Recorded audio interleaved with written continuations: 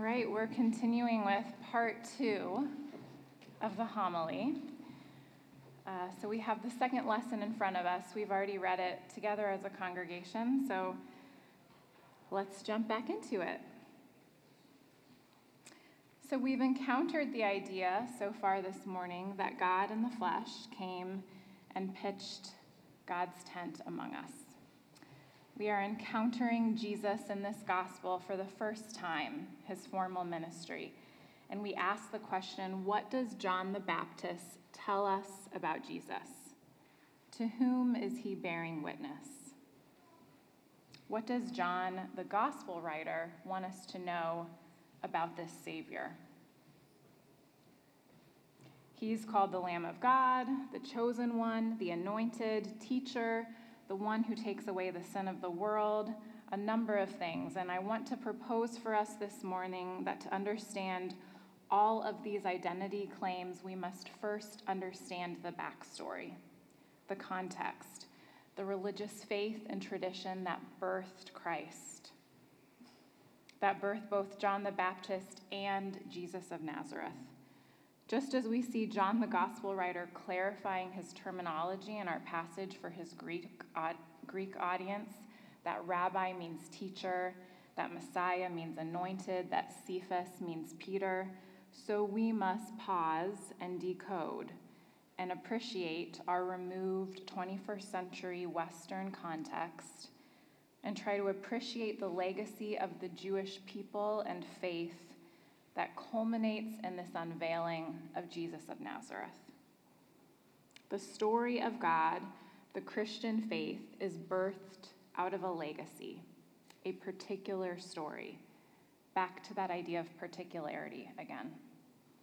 Every week that we observe the Lord's table, we are sharing in this legacy of a shared meal observed throughout the generations by those who have gone before us.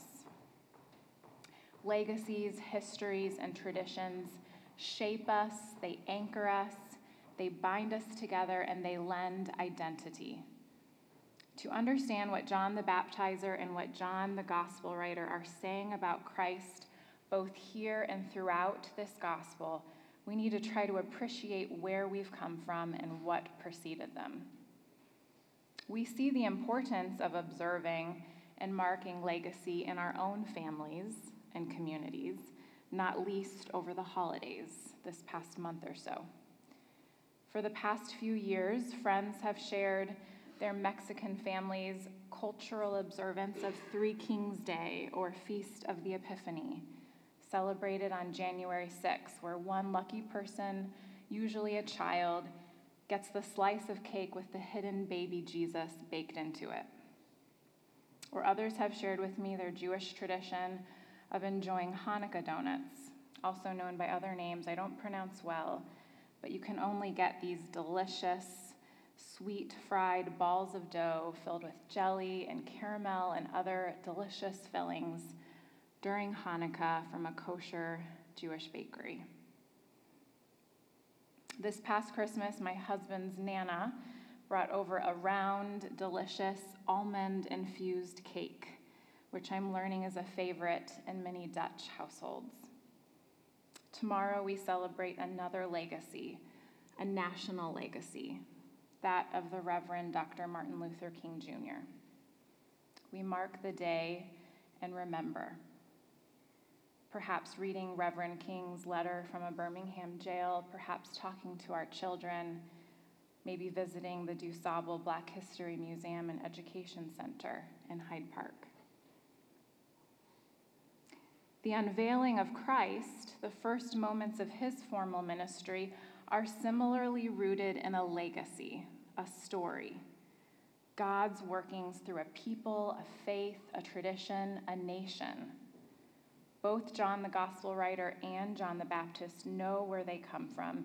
There is rich imagery and allusion throughout these two paragraphs to the story of Israel and Israel's longings and anticipation for a Messiah.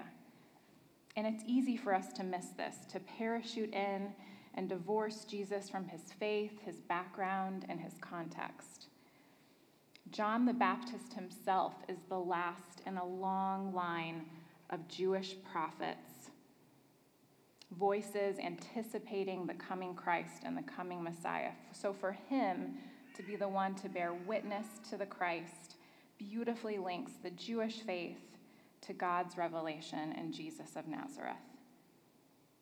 The Spirit descending on Jesus in our passage fulfills the Jewish hope for the prophesied Davidic ruler spoken of in Isaiah 11, which says that the Spirit of the Lord shall rest on him. The image of Jesus as the Lamb of God carries with it rich layers and textures from the suffering servant of Isaiah 53, the victorious and exalted Lamb from Revelation and other contemporaneous Jewish writings of the time, and the hoped-for lamb sacrifice that Abraham spoke of in Genesis 22, and of course, John's favorite theme, the Passover lamb. The Lamb of God as the Passover lamb, a theme that John carries throughout all of his gospel, more so than any of the other gospel writers. The identity of Jesus is linked to this beloved and long-held promise of Jewish Passover deliverance, legacy. This chosen one is Israel's long-awaited Messiah, mighty and triumphant. This would have resonated with the Jewish audience, but John tells us that he comes as a humble lamb, the Passover sacrifice.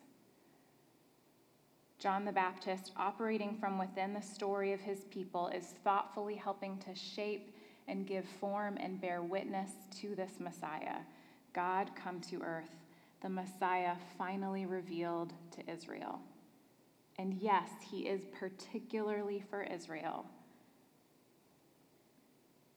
but he is also, oh, where did I go? But we are also told that the Lamb of God takes away the sin of the world. So this universal note, this world reference, is expanding Israel's story and legacy to incorporate you and to incorporate me. God's global mission is heard again and again throughout the course of this gospel, not least with John 3:16. For God so loved the world that he gave his one and only Son, the Passover lamb, that whosoever believes in him may not perish but have eternal life. The legacy expands, the plot thickens. In God's particularity, a light is shining to all the nations. These have always been God's intentions. We're only in chapter 1, so there is much yet to uncover, but we see that he is Israel's long-awaited Savior, the representative of Israel and truly the representative of humanity, as the prologue of this gospel reminds us. John the Baptizer and John the Gospel writer are signaling to us that Jesus is the ultimate fulfillment of the cherished words Yahweh spoke to Isaiah in Isaiah 49 when comforting the Jewish people in their exile and setting apart Isaiah, a precursor to Jesus. Yahweh says, "You are my servant Israel, in whom I will be glorified. It is too light a thing that you should be my servant to raise up the tribes of Jacob and to restore the survivors of Israel. I will give you as a light to the nations, that my salvation may reach to the end of the earth."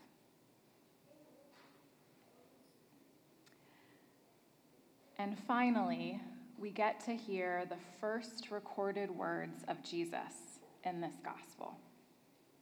What are you looking for? Our elder brother, King Jesus, has a way of cutting straight to the heart of things. What are you looking for? If you're like me, you have to try not to edit your desires and what it is you are truly and actually looking and longing for before you bring your whole self to God.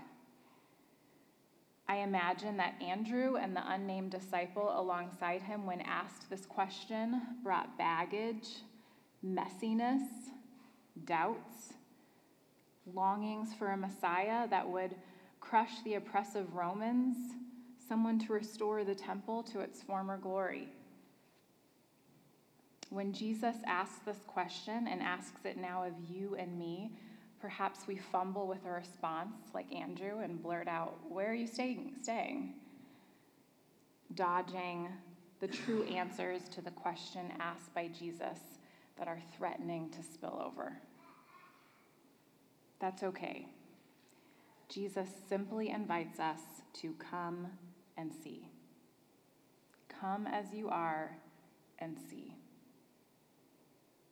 Find yourself transformed. Attach yourself to this story, this promise that is for the world.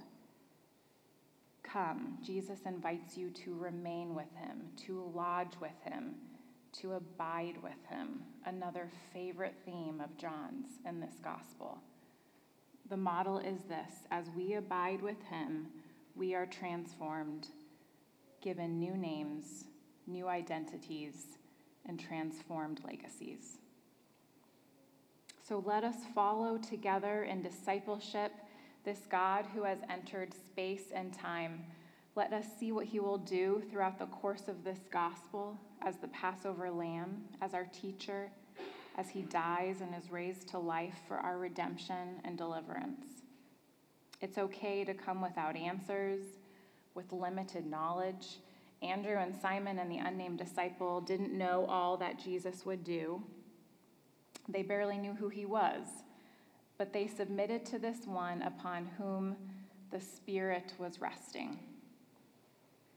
They knew this one would be and is the hope for Israel and for the world.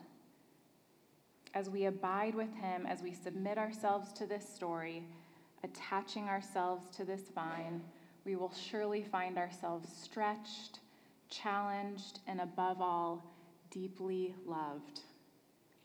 Jesus calls us in this gospel to abide in his love, just as he abides in the love of the Father. So let's be like John the Baptist and Andrew the disciple, pointing to this one that we can't stop following, who has captivated our imagination and our hearts. Running and getting our brothers and sisters and our neighbors and our friends and saying, "Look, behold, God has come to dwell with us. We've found the Savior, the answer of what we've been looking for all along. The Holy Spirit is at work in us and through us and for us and in spite of us. Thank God. Behold, the Lamb of God who takes away the sin of the world." Thanks be to God.